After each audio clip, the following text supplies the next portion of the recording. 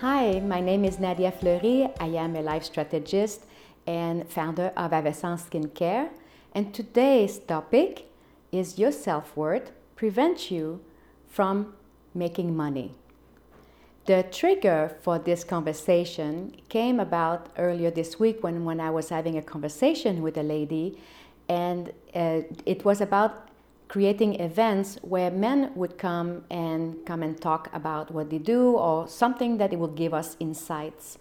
And there's a particular lady who was like, well, if any man comes, I don't want them to sell. And in that moment, it shifted my awareness to like, oh, what is it that this person said that? So I questioned what is underlying of this kind of statement. And one of my trigger was that I remember years ago when I was a networking event, I knew that, well, we were invited to do these lunches. And these lunches, we knew that they were going to promote us with something else, an upsell of some kind.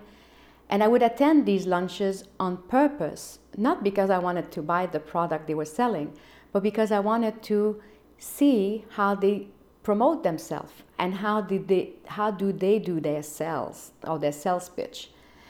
To me, I did not know how I was going to use it, but I felt like it was important to understand that there come a time where you've got to just put your ask out there and say what you're offering, and then see what happened from there. But if you never put the offering out there, this is like in hockey playing. If you never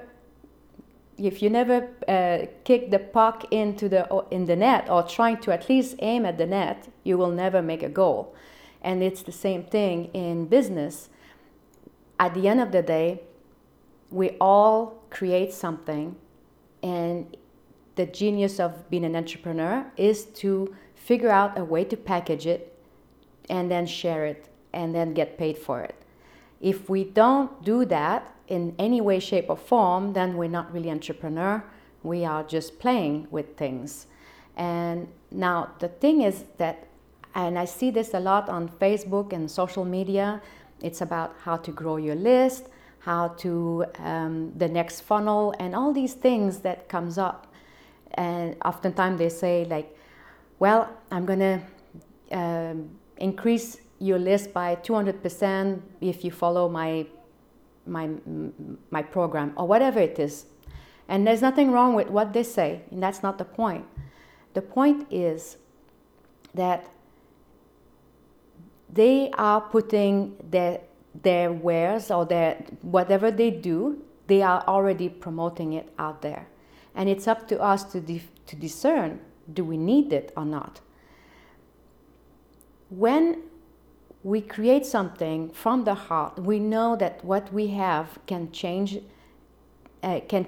your way of making business. Like either it accelerate your someone else's process or whatever it is, but we don't dare talking about it. Then the question is no longer about finding new strategies to help you or creating a new networking event to come and bond with. The bigger issue, which I feel is underlying what prevents the self-worth from making money, is how you feel about yourself and money. And that in women, it touches a deeper core.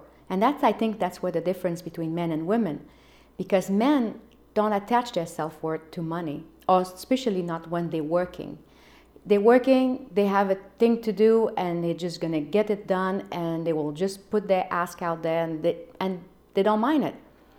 Women, we tend to attach our emotion to it, so it's a bit like, well, if I created something out of nothing, and I'm offering it to you, and you say no, that may mean that you don't love me.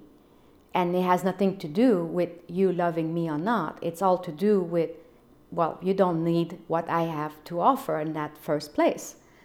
So the deeper question is, why do we let our self-worth dictate how much money we should make. That is, in essence, what stopped many women to be very successful. And it's very sad to see, because the women many women have so much genius, so much creation potential, so much ways of getting things done, faster, quicker, more efficient, whatever you want to say. But we get limited with, well, if they say no, that means they did not love me, which is not true. So I welcome you to open up your mind. If this is your case right now, if you hear this and it resonates with you in any way, shape, or form, just know that you're not alone. That even myself struggle with this. And it's very challenging because we want to do the best, and in the end, the reality is we've got to pay our bills. And the question is, how do we do that if we don't even dare asking for it in the first place? Now, sometimes the trigger is we don't really know how to ask. And I came across something very interesting, and I'm seeing this over and over, and I think men can do this discernment quicker than women, is we need to compare what we do with something else, either greater or smaller, whichever. I'm going to give you two examples. Long time ago, when Rich Dad, Poor Dad started coming up with this cash flow quadrant game, he was trying to price it at around $300. And he was struggling in the store because the people he was working with, they were trying to price it more at $45, like a board game. And so Robert and Kim were working on this project until it dawned on them that what they're doing is not a board game. Yes, it may look like a Monopoly game, but it's a financial education. And it's only when they compare what they were selling with a cost of an MBA at university, well, then that $300 was very little in comparison to $60,000. Now, of course, there's a big difference between taking a whole MBA and just taking the cash flow quadrant game. The point is, I'm just showing you a difference on how, when you compare something and then suddenly you see it from that perspective, well, it's not so bad after all. And from this, so it's like, why am I limiting myself? Do you want 2 or 3 of this? It's like this. Ali Brown did the same thing. When she created her Elevate program, it was in the $3,000 range.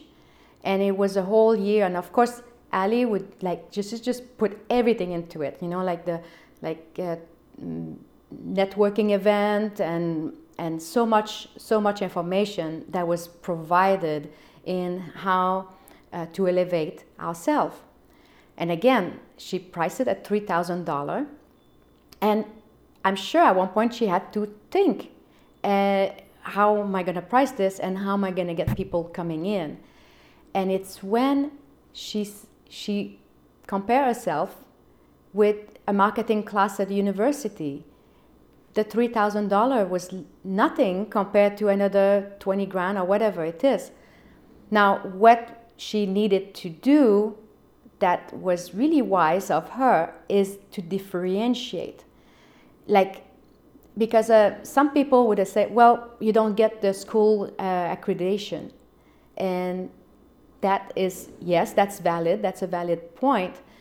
But the thing is, she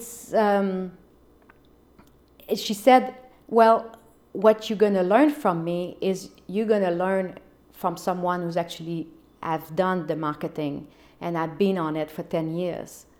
So you're not only getting the information on how to, but you're also getting the experience. So it's like a mentorship. And you have Q&A, and you have all these things.